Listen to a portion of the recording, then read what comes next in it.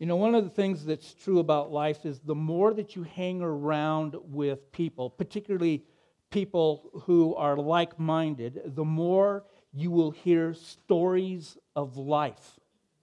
You're going to hear good stories and you're going to hear bad stories, but you will hear life stories.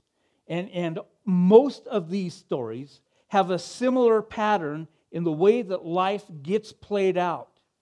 And so what it looks like is we have real life issues, and those real life issues become disruptors in our life, sometimes even to the point that we no longer have the ability to deal with it or overcome our issue in our own willpower. As hard as we try, as hard as we want to overcome whatever life issue is disrupting my life right now, we just come to the place where we have no ability to overcome it. It has its tentacles so deep into our life that it's not just interrupting and disrupting our inner peace. It's not just to the point of messing us up inwardly. It starts to have an effect on our relationships outwardly, and most notably, our relationship with God. Life issues that are cyclical in our life have a way of disrupting life and disrupting the flow of life, particularly the flow of life that we have with God. Something happens, it goes bad, we see something coming along, and all of a sudden we know we're not talking with God anymore. Our time that we want to spend with God dissipates. We are no longer seeking God out. We are no longer carving out time in our schedule to meet with God so that we can read His Word, so that we can make our requests known to Him, so that we can hear what God has to say to us. We just don't do that. All of a sudden, that relationship seems to have gone flat. There's nothing left in it for us. And because of that, now it starts to affect our other relationships. If you have a spouse, if you're married, all of a sudden that relationship becomes very agitated and tentative. The friendships that we have with other people, they notice that something's going on in our life, and we take a look at what's going on in our life, and we think it's okay, but everybody else is going, something is seriously wrong and going on in this life. And what we find ourselves is that if we're not continually growing spiritually, moving upward in our relationship with Christ, then we're going the other way. We're declining in our relationship with God. I know that there are some people that think, well, I've just hit this plateau in my life with God. I'm not really growing. I've not really gone anywhere with God, but I really don't think that I'm going the other way. I'm going to tell you something. There, in your relationship with God, there is no such thing as level ground. You're either this way or you're that way. You can't have one. You can't have level ground. It's either sink or swim. That's what happens in our relationship with God. But what happens a lot of times is the way life plays out for us is we have some kind of a life issue that comes in and it starts to mess up our life and it starts to ruin the relationships that we have around us. Here's what it looks like as it hinders and hampers and disrupts our relationships even with Jesus. You will find that you're withdrawn, you're easily angered, you're less productive. You will go to places and in the process of this whole dealing with this issue of blame shifting. After all, it's someone else's fault or it's something's fault that I'm acting the way I'm acting. Matter of fact, it might even be your fault. It certainly isn't me. You're the one that has the problem. It's not me. And then after all that kind of takes place, and we think that we've got this kind of, dealt with, we're hiding all this stuff, we still believe we have the ability to deal with our issue. We feel that, if I open up and let God see what's going on in my life, He's not going to like who I am. And we might even feel that I've let God down again. And So there's kind of this weird thing that we do, because we know that this issue in our life, let's just call it what it is. It's a sin issue that we're dealing with that is reoccurring in our life. And it seems to be the same cyclical thing that we have to keep dealing with all the time. And so what we do is we go like, God must be sick of this sin that's in my life. Therefore, I deserve the misery that I have right now. And I'm not going to go to God, and I'm not going to ask God to relieve the misery that I'm in. I deserve what I've got right now. That's what we believe. Or we believe that we can handle this. God doesn't need to get involved in this. I can deal with this issue no matter what it is. I can deal with it on my own. It's not that big of a deal. God, I've got this. Don't worry about it. And so we think that we've got it taken care of, and yet we find ourselves in this place, and we're pretty miserable. And so as things get to the point of desperation, we finally come to the place where we go like, all right, God, I can't stand it anymore. I can't stand myself. My family hates me. My friends don't want to hang around me. My business is going in the tank. My coworkers don't like me. I'm just a miserable individual, and I need you to kick me in the tushy just to get me moving again. And so we come to the place, and it's usually like this. Well, you're my last resort. Right? The God of creation that can do anything, He becomes our last resort. Okay, God goes like, all right. And so it moves us into the place where we're ready to repent. We've lived in this misery long enough. It's made our lives like just totally dysfunctional on all levels. And now we finally come to the place where we're admitting that we need God's help, and we'll repent of our sin. And guess what happens when we say to God, I repent and I want your forgiveness? God goes, here it is. I've just been waiting for you to ask for it. Now here you go. And all of a sudden, what we start to experience is we have this peace that we start to gain back into our lives. We start to have a sense of God's presence helping us and guiding our lives. And so what we do is we're like, oh, why did I wait so long? Why was I so stubborn? Why did I just do my own thing? Why, when I could have had God immediately?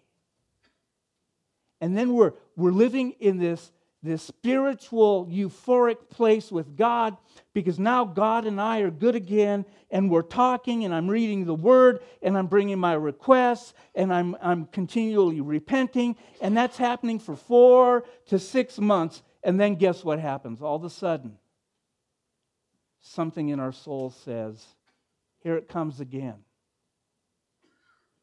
The cyclical part. We have this sense that issue that besets our life is hanging right back here. We can't see it, but we can feel it. We know it's right here, and every time we turn, we can see a glimpse of it, and so we get into a place of fear that we're going to give in to the temptation that's coming along. And so what we do is we struggle, and we fight against it, and we push hard, and we say, no, I'm not going down that path again. No, I'm not going to let that thing intrude into my life. I'm not going to let that thing take over my life again. I'm not going to let that happen. I refuse to let that happen. And so we will ourselves to the point where we're going like, nope, not again, not going to happen again. And so we put it off. And then that thing doesn't come back at us, and we think we finally licked it. But then all of a sudden, a week, 2 weeks later, boom, it's right there in front of us, and we go like, oh, not again. And we give into it, and that besetting issue in our life makes the cycle again, and we're back into a place where we're just like, I can't believe that I let this thing get control of my life. And here's the crazy thought, is that we keep going like, and we read verses that we're supposed to be transformed by the renewing of our mind, that we are new creatures in Christ, that God deals with our sin and He removes it as far as the east is from the west. And we have all these verses that we have in our mind about how God works in us and through us and for us. And yet here we are and we're going, this doesn't feel like a victorious life. This doesn't feel like I've got a renewed mind. It doesn't feel like I'm a transformed human being. It feels like I'm on the same old treadmill doing the same old thing day in and day out. And God must be just sick and tired of my behavior. And why would God love me anyway? He doesn't love me. And by the way, I can't live up to what God wants me to do. And I've disappointed God. And it's so completely overwhelming to me that I just don't know what to do. And so we have these big problems, and no matter how you think about it, we try to come to the place where we're covering up that problem.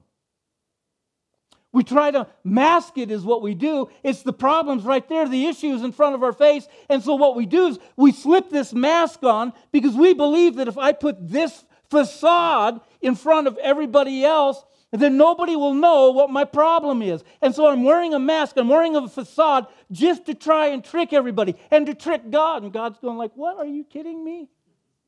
I formed you in your mother's womb. There is no place you can go on this earth to get away from my presence. You go to the highest heights, I'm there. You go to the lowest depths, I'm there. When you go to bed at night, I'm right there. And when you rise in the morning, I'm right beside you all the time. There's no place you can get away from my presence. God has made that promise to us. And so we have that reality, but yet we wear this mask and we try to hide it from everybody. And then the next thing we know is we're hiding this, our real self behind the mask around everybody else in church and around our family and around our friends. And the problem with wearing a mask is that it's a see-through mask. We think we're hiding, but our family and our friends, they look right through that mask and they see everything about us and they know what's going on. They know the issues that we're dealing with. And the last person to know that the mask isn't working is me. Because I've duped myself into thinking that my mask is covering up the reality of my issues that are being played out in front of you.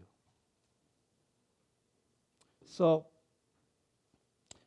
we wonder where God's best is for us. We wonder how we're going to deal with it. And I am absolutely 100% convinced of this one thing, that God's best for us isn't to cover up our issues.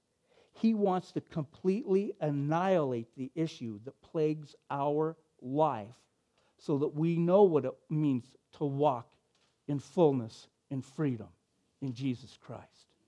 That's what He wants for us. And so what we're supposed to do, the reality is we're to give Jesus complete access into every aspect of our life. There's not a part of it that's hid from Him anyway, so we might as well give the invitation that He can come in and radically and utterly remove all of those issues that we know have been a stumbling block in our lives so that we know what it means to live in freedom in Jesus.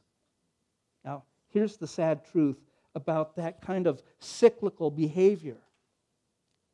This isn't a problem new to the 21st century. This problem isn't new to those who are walking in Christ. This problem isn't new to the church that the apostles planted. This is a part of the human condition.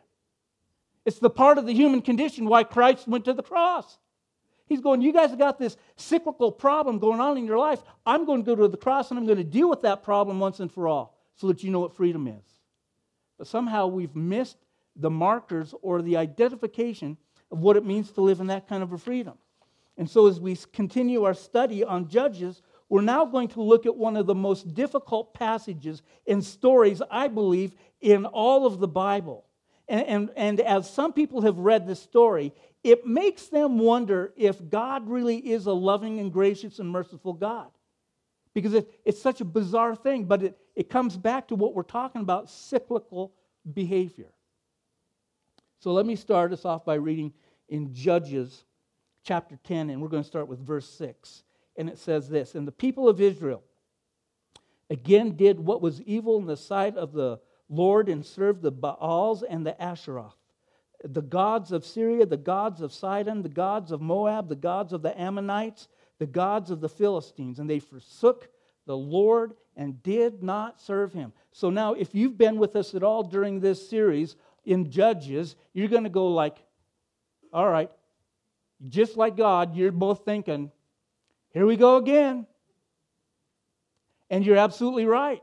It just seems like every time that Israel gets their feet underneath them, spiritually speaking, they have a leader who comes along and rescues them from the oppression of other nations that God placed as discipline for the nation, and then the judge comes along and chases the other nation out, sets freedom, brings liberty, brings justice, brings harmony, brings righteousness and holiness to the entire nation. And they're living in this place of prosperity, not just in a physical sense, but also in a spiritual sense. They have a spiritual leader who keeps pointing them to the reality of God. And so you have a spiritual leader who has set out a spiritual compass for the entire nation. And as that spiritual leader progresses in life and leads spiritually, the nation follows spiritually.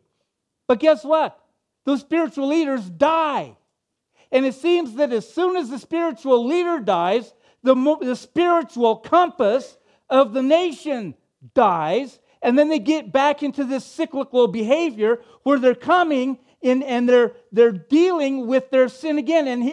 And it's kind of like, as long as you have someone who's standing up in the middle of society and going like, hey, stop doing that. That's liberal thinking that says God doesn't exist or God doesn't care. And that's not who our God is. Our God says we're to live righteous and holy lives. And everybody goes, oh yeah, that's what we need to do. And they step in and they start to do it.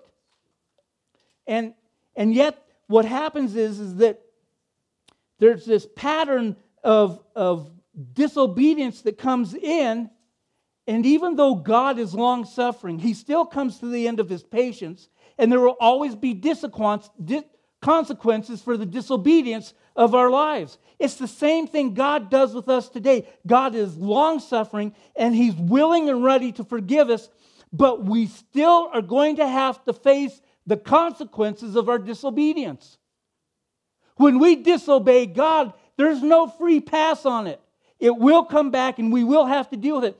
And again, it seems like something that I've been saying often. Maybe it's just through the series in Judges, but God disciplines those who He loves because they are His children. And so sometimes we just need to step in and say, bring the discipline so I can step into repentance and move forward out of where I'm at, right? Amen? Verses 7 and 9. So the anger of the Lord was kindled against Israel, and He sold them into the hand of the Philistines and into the hand of the Amorites, and they crushed and oppressed the people of Israel for that year. For 18 years they oppressed all the people of Israel who were beyond the Jordan in the land of the Amorites, which is in Gilead. And the Amorite crossed the Jordan to fight against Judah and against Benjamin and against the house of Ephraim, so that Israel was severely distressed.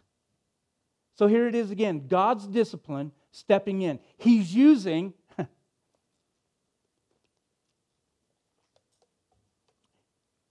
God is using wicked and sinful people to bring discipline onto God's people. Do you ever think about that? That God will use wicked and sinful people to wake His people up out of their sinful behavior so that they turn around and they recognize the holiness and the righteousness of God so that they will start to walk again in holiness and righteousness with God. I mean, take a look at our political landscape. The wickedness and the evil that we have as leadership in this country on all levels should be a wake-up call for Christ's followers to be falling on their knees and crying out to God, rescue us from this oppression that we have going on. And I'm going to tell you, it's only going to get worse before it gets better. Until we get to the place where we're crying out to God and saying, how long, O Lord, how long do we have to suffer under the oppression of these wicked and evil people that we call leaders? Maybe that kind of a prayer is the kind of prayer that is going to then bring back the return of Christ. And Jesus is going to say, okay, I've had enough too. I'm coming back and I'm going to claim everyone who follows after me, and we're going to separate the sheep from the goats. So here we have God's judgment against Israel and the disobedience of idolatry and other debauchery that comes with idolatry. Let's read on. And the people of Israel cried out to the Lord, saying, we have sinned against you because we have forsaken our God and served the Baals. And the Lord said to the people of Israel, did I not save you from the Egyptians and from the Amorites and from the Ammonites and from the Philistines, the Syrians, also the Amalekites and the Maonites,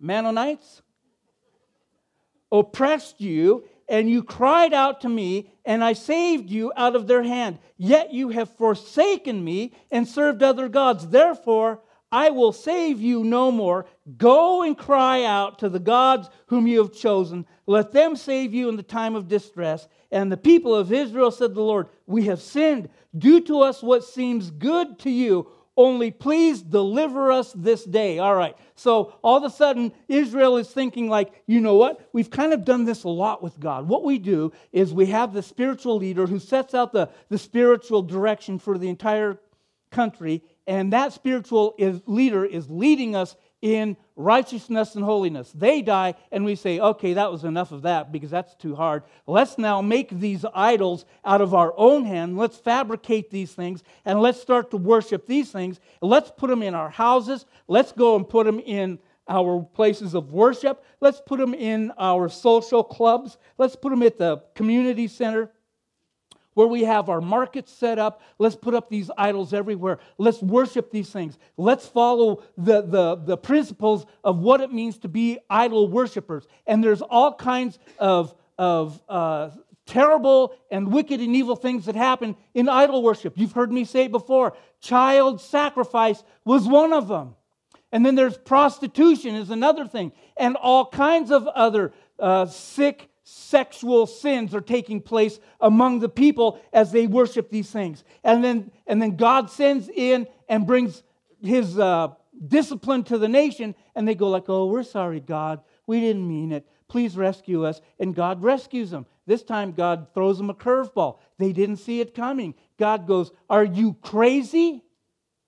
Who do you think I am? Do you think that I am some kind of a God who needs you so desperately that I'm just going to fall into this thing, that I'm just that stupid?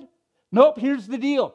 I'm done rescuing you. I'm done saving your hides. Here's what's going to happen. Those idols that you've made, those things that you put all your trust into, whatever it is that you're trusting the most, you cry out to that God. Go ahead. Cry out to whatever it is that is your God. And let that thing now rescue you, because I am done with it.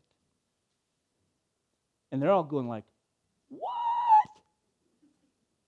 God, you're not operating the way we want you to operate. You're not doing stuff the way we expect you to do it. You're not doing stuff the way you've always done it. You just did something different. And that just blows our minds. But please, God, do to us whatever you need to do. But don't leave us stuck here in this misery. You know, one of the things that is a truth about this scenario, it was true then and it's true now. When our lives are humming along and they're going really well, things are moving along and we've got no care in the world, everything's falling into place. Work is good, family is good, relationships in church are good. You know, everything is just moving along really well. And we really like the rhythm of life, and it's moving along, and it's all good. And we're just going like, yeah, this is great, this is awesome. And then all of a sudden, life takes a left-hand turn. Left-hand turn. Left-hand turn.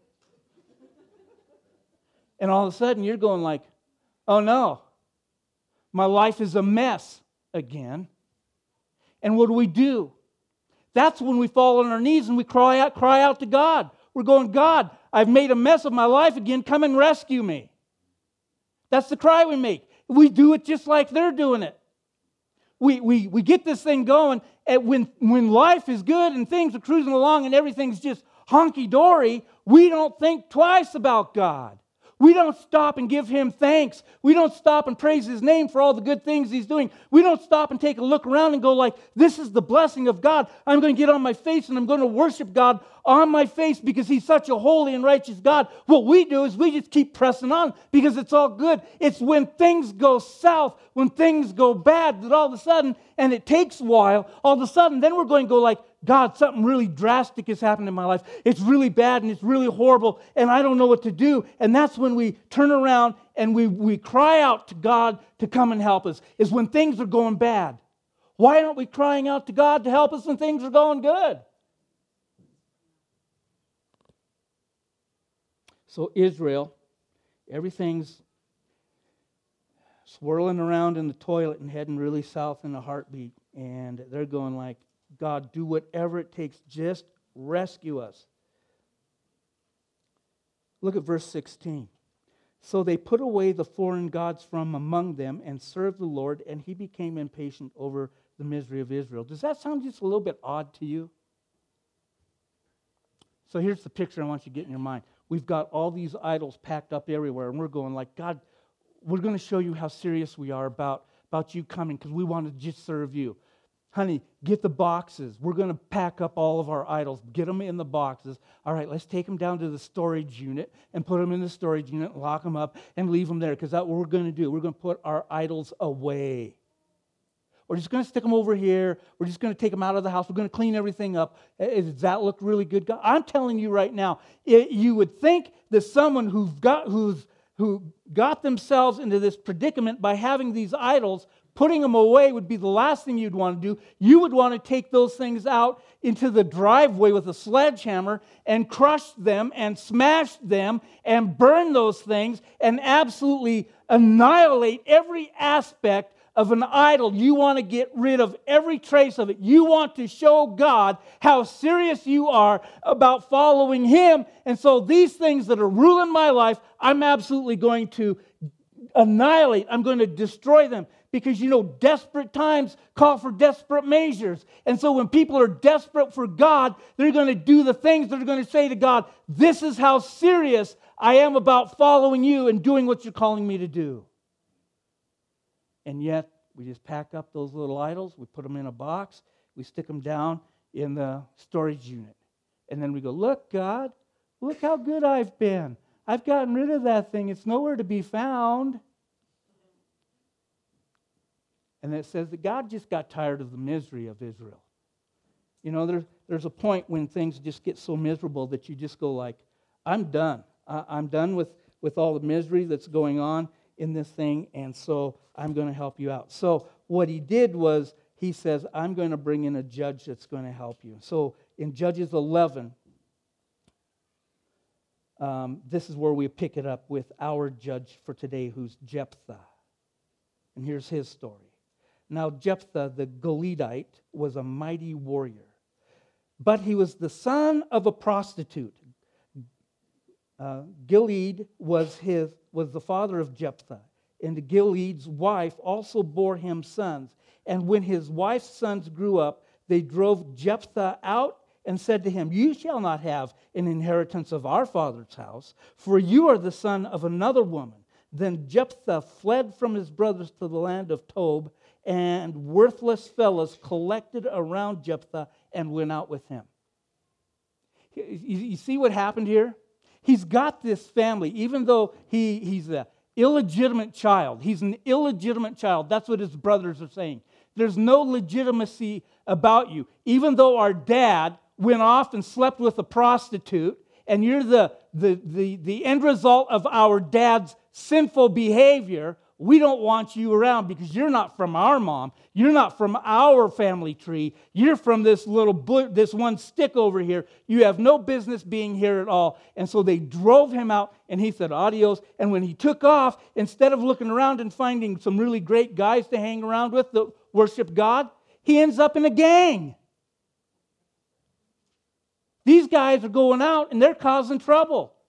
They're not the guys you want your daughter to hang out with. And here's your son. He's hanging around with a gang of scoundrels. And so that's what he's doing. But the important thing to know is this guy's a mighty warrior. Like he is going to put the fight on somebody. And so then later the Ammonites, they came against Israel in war. And the Israelites sent for Jephthah. They asked for his help. And the elders of Gilead offered to serve Jephthah, make him their leader. Now here's the funny thing. These elders of Gilead, they're his brothers. Idiots. The best thing you've got going for you, in wartime, you chase them out of town. Now you have to go back and eat some crow and ask him to come back and save your hide. And so that's what they do. They go to Jephthah and they go, look, dude, we'll make you the head of everything. Only you come and help us to get out of the pinch that we're in. We really need you. And he says, you swear to the Lord that you're going to make me the leader of this clan? Yep, we swear.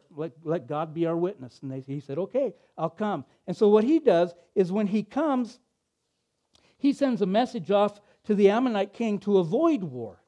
But the Ammonite king, he rejects Jephthah's message, and war was inevitable. And Jephthah, here's what he did. He made a deal with God. Now remember,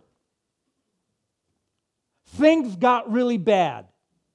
And when things get really bad, we turn to God and we say, God, we need you to intervene here. We need your help. We are so desperate for you. Then we do just like Jephthah does. He makes a deal with God. And listen to the deal he makes with God.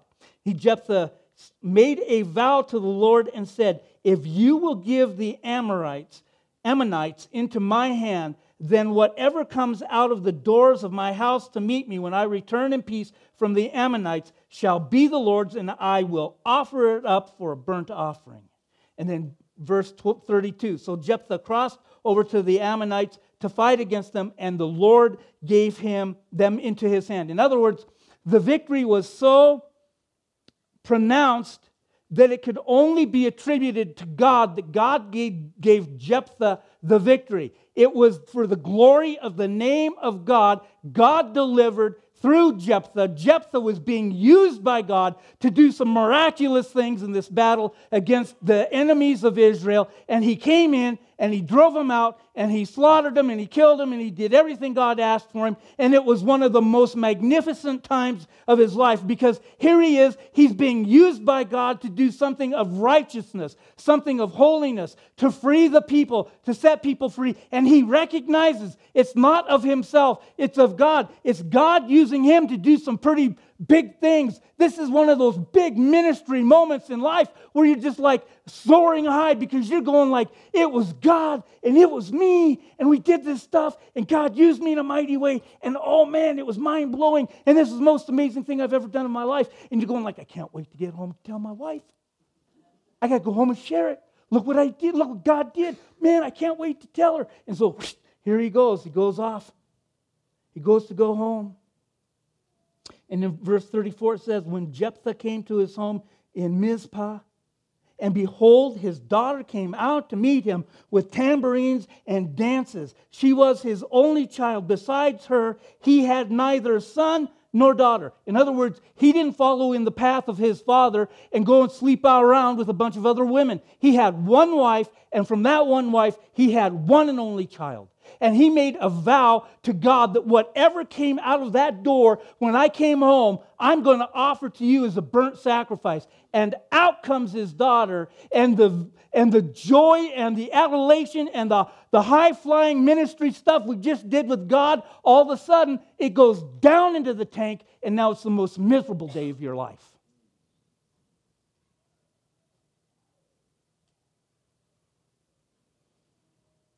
His one And only how do you explain to your wife, hey, baby, bad news.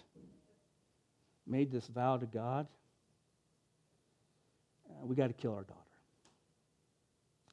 I'm pretty sure she didn't go like, okay, honey, whatever you want to do. You're the spiritual leader. He had this joy-filled ministry moment, the greatest thing that he's ever done. And he did everything. Get this. Everything he did was because God called him to do it. He did it for righteousness reasons. He did it for holiness. He did it for the name and for the sake of God. Everything he did, none of it was self-serving. It was all for the kingdom of God and for God to work this miracle and bring freedom to all of Israel. And then the whole thing turned sour in his mouth because he's filled with remorse because his daughter was the first thing to come out of the house. Verse 35 says, and as soon as he saw her, he tore his clothes and said, alas, my daughter, you have brought me very low, and you have become the cause of great trouble to me. For I have opened my mouth to the Lord, and I cannot take back my vow. Making a vow to God is like making a covenant. It's the modern day of making a promise. And the problem with our society, with our culture, is that we make promises all the time that we know we're never going to keep. We tell our boss, yeah, I'll have that project done by Friday. And we know good and well that it's not going to be done until next Wednesday. But we lie to his face and we make a promise that we're going to have it done, knowing it will never get done. And we think it's okay to do that. We think that's the practice of business in America. You make promises that you can't keep because you need to keep the customers that you can't get. And you expect God to bless what you're doing when you're lying and breaking your promises and your vows. Who do we think we are? We made a promise and a vow before God when we took our spouse's hand, we put a ring on it, and it said, I will love you in sickness and in health, in good times and in bad times, in wealth and in poverty. You and I will be together through all of this together. Nothing except death is going to separate us. And then 3 or 4 years later, we're like, you know what, honey? You're just not the woman I thought you were when I married you. So, I love you, but I'm just not in love with you. See you later, baby. And we act as if those vows mean nothing. The problem is God takes every vow that we say, every promise we make, He takes it seriously, even if we don't. So here we have this problem. And I want you to see what Jephthah does, because this is just mind-boggling to me. Here's what he says to his daughter. You have brought me very low. You have become the cause of great trouble to me. What did she do? Yeah, hey, Dad, how you doing? Oh, you stupid girl. Right? The problem is, this is us. This is us. When we have problems coming into our life, what do? It wasn't me, it was that guy's fault. Well, the sun and the moon and the stars and Mars and Venus, they're all aligned in the right direction. That made me half bat crazy.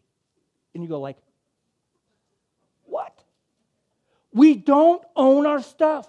We want to blame shift it onto somebody else. Here's the thing. Jephthah made a rash vow to God that he should have never have made. And then when God calls him out and says, you made this vow about sacrificing the first thing that came out of your door, Jephthah is going like, it's not my fault, it's my daughter's fault. She should have never come out and said hi to me. She should have kicked the dog out the door first. Or sent a little goat or something. She should have known. It's not my fault. See, that's what Jephthah is. That's what he's saying here. But on the end of it, he puts, I've opened my mouth to the Lord and I can't take my vow back. Now, Ecclesiastes 5:4-5 says this: when you vow a vow to God, do not delay paying it, for he has no pleasure in fools. Pay what you owe. It is better that you should not vow than you should vow and not pay. Listen, I don't know how many times I have shown up to people's homes where there has been some kind of a tragedy. There is some kind of a life issue that has thrown the family for a loop. It could be that ugly word of cancer that you hear. It could be the thing that somebody had a heart attack or a stroke. It could be the fact that somebody was killed in a car accident. It could be the worst news: I've lost my job and I have so much debt I don't know how I'm going to get past this. And they have all this, whatever it is that life is throwing at them. And what they do is they come to the point where they say to God, God, if you can just get me out of this mess, if you can just make me well and take this cancer away, if you can just do whatever you're going to do, well, I need your help right now. If you will do it, I promise, God, I'll do whatever you ask me to do. When I show up on the scene of all that stuff, I say to the person, I said, I don't know what you've done in the moments that when you called me and the time I've gotten here, but I hope you didn't make a vow to God that you're going to do something, because you will not keep that vow, you will not keep that promise to God, and God will hold you accountable for it. And you know what they say to me? Is it too late for me to take it back? I said, no. You need to take it back right now. You need to go, God, I was a fool and I was an idiot. I didn't mean it. I'm not going to do that. Please just help me. God responds to that. But that's what Jephthah did. He made this outlandish promise to God without really thinking it through, not thinking that God was going to hold it to him. And a lot of times what we say is, after we've made the vow and everything's back to normal and things are looking good, we go like, oh God, I was so emotionally distressed when I made that vow. I didn't really know what I was thinking. You can't hold me to keeping my vow, my promise. I was just emotionally distressed. And God's going like, yeah. But the amazing thing is what his daughter says, verse 36. And she said to him, my father, you have opened your mouth to the Lord. Do to me according what has been gone out of your mouth. Know that the Lord has avenged you on your enemies, on the Ammonites. Jephthah's daughter has more integrity than her dad does. Jephthah's daughter saying like, you really did something foolish here. You really did something dumb, and it involves me now, and I'm going to be the recipient of your stupidity, Dad. But I'm going to tell you something right now. You just need to do what you told God you're going to do, no matter what the outcome is. You're going to have to do it. We're going to have to pay the price of your big mouth, Dad. And he's going like, oh.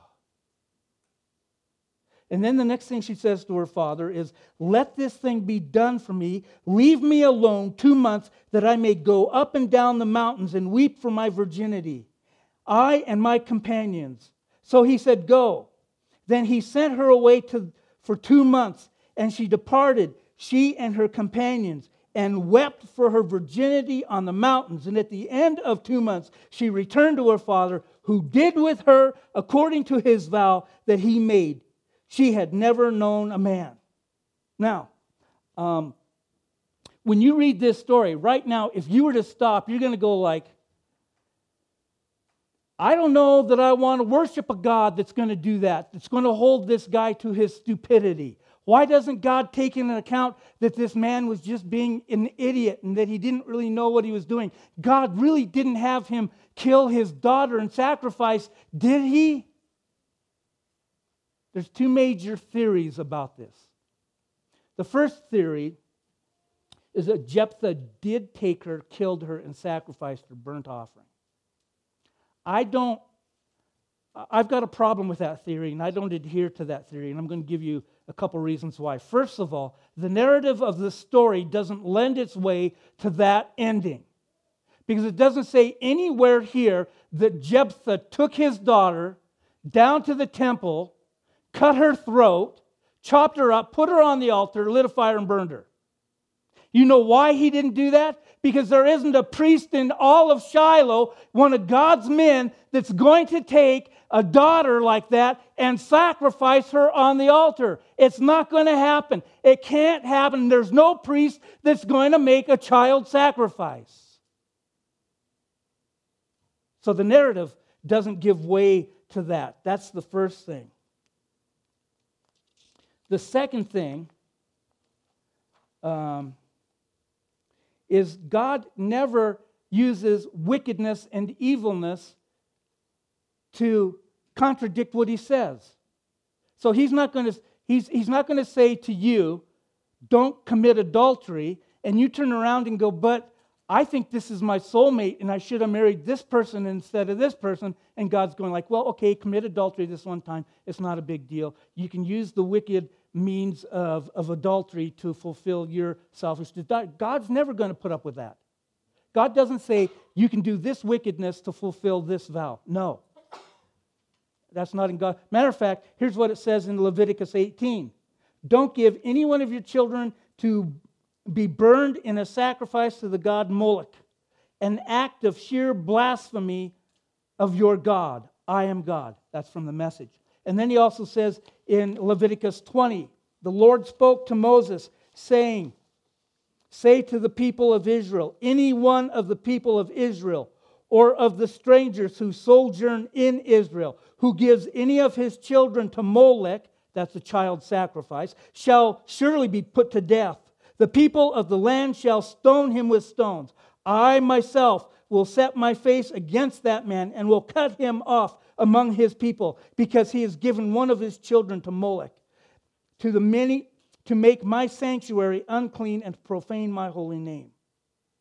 So there is no way that God is going to allow this child sacrifice to take place. So what did God really mean? What is the end of this? I mean, what was the punishment? Because he had to sacrifice the first thing that came out of his door. So here's how I see that the vow of Jephthah was fulfilled. Because she is his only daughter.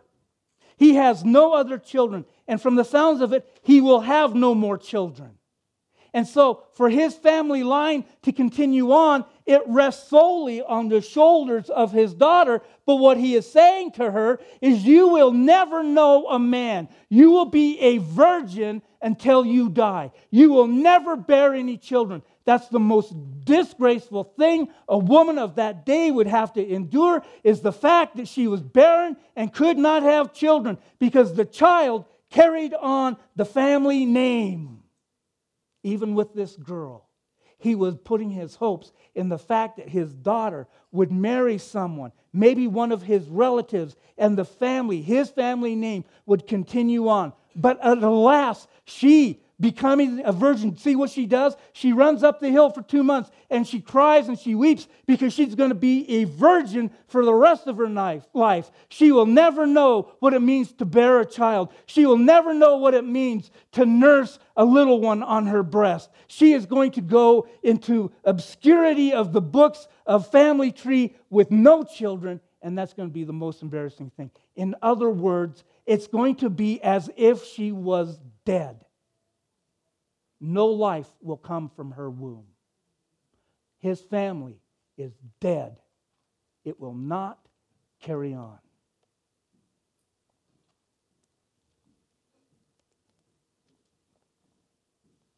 That all takes place because Jephthah made a rash vow to God that God said he would hold him accountable to.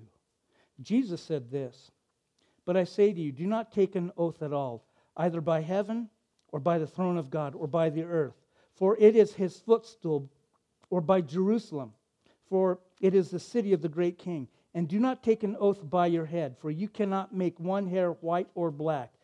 Let what you say be simply yes or no. Anything more than that, this comes from evil. So when you say, God, I'm going to do this, then do it. And you can say to God, no, I don't want to do that.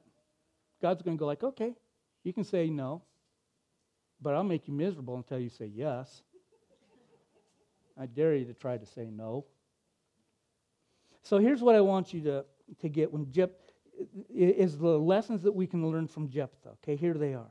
First, God can use us regardless of our background. Jephthah, he was the son of a prostitute, and yet God did miraculous things. It wasn't his pedigree that made him great. It was God who took a prostitute's son and did great things through him. So God will use us and work in us in great ways despite our past. Second, we are not to make rash commitments or promises to God. In Jephthah's case, he lost his only child over such an action. Only make promises that you can keep. A promise is the same thing as a vow or a covenant, and God takes those things very seriously. And by the way, when you're talking with God and you want God to do something for you, just ask God to do it. Don't make any strings attached to it. Just simply say, I need your help. He will respond. Third thing, when you fall short, and you will, take responsibility for your own actions. Don't be a blame shifter. Don't put it out on somebody else and say it was them. It was that thing. It was the alignment of the stars that made me do it. You take responsibility and ask God to forgive you, and He will forgive you every time. You need to stay faithful to God no matter what it costs you. Live a life of courage, faith, integrity, and vision. And the fourth thing is, we may suffer because of other people's sins. That's a reality of life. Other people are going to sin, and it is going to cause you pain. But that doesn't give you an excuse to go ahead and sin also. Live in the holiness and the righteousness God's called you to live in. Because God's more concerned about the development of your conduct, your character, than He is of your comfort. There are a lot of circumstances in our lives we don't have control over. However, we also have control over how we react to them. We must be close to God, not just during the come close to God, not only in the time of need, but when things are going great in our life. Let's not forget who our God is. James 1:24, 1 verses 2 through 4 says, "Count it all joy, my brothers, when you meet trials of various kinds. For you know that the testing of your faith produces steadfast. Let steadfastness have its way, full effect, that you may be perfect and complete, lacking nothing." Those trials grow us in our relationship with God. Amen? Father, we thank you today that even in our stupidity, even when we say stupid things that we shouldn't say, even when we ask you to do something and we try to put conditions on it, you will be faithful even when we are not. Forgive us for those times, God, when we've looked and we've said, it's not my fault. Help us to be men and women of integrity. Help us to walk in the fullness and newness of Jesus Christ. Help us to take our life issues that become idols in our lives, that drive us to fear and make us and bring temptation into our lives, that we turn our eyes away from you. Help us to destroy those idols and bring them down from the high places and place you, the King of glory, where you belong. Thank you that you love us. Thank you that you care for us. Thank you that you will walk with us no matter what life throws at us. We pray these things in Jesus' great name. Amen. Hey, if you want to come and do some prayer up at the front is open. You can come and pray. If you need someone to pray with you, they'll come and ask. And if you want to pray, if you need them to pray with you, just let them know, or you just do business with God. Let God rule your life.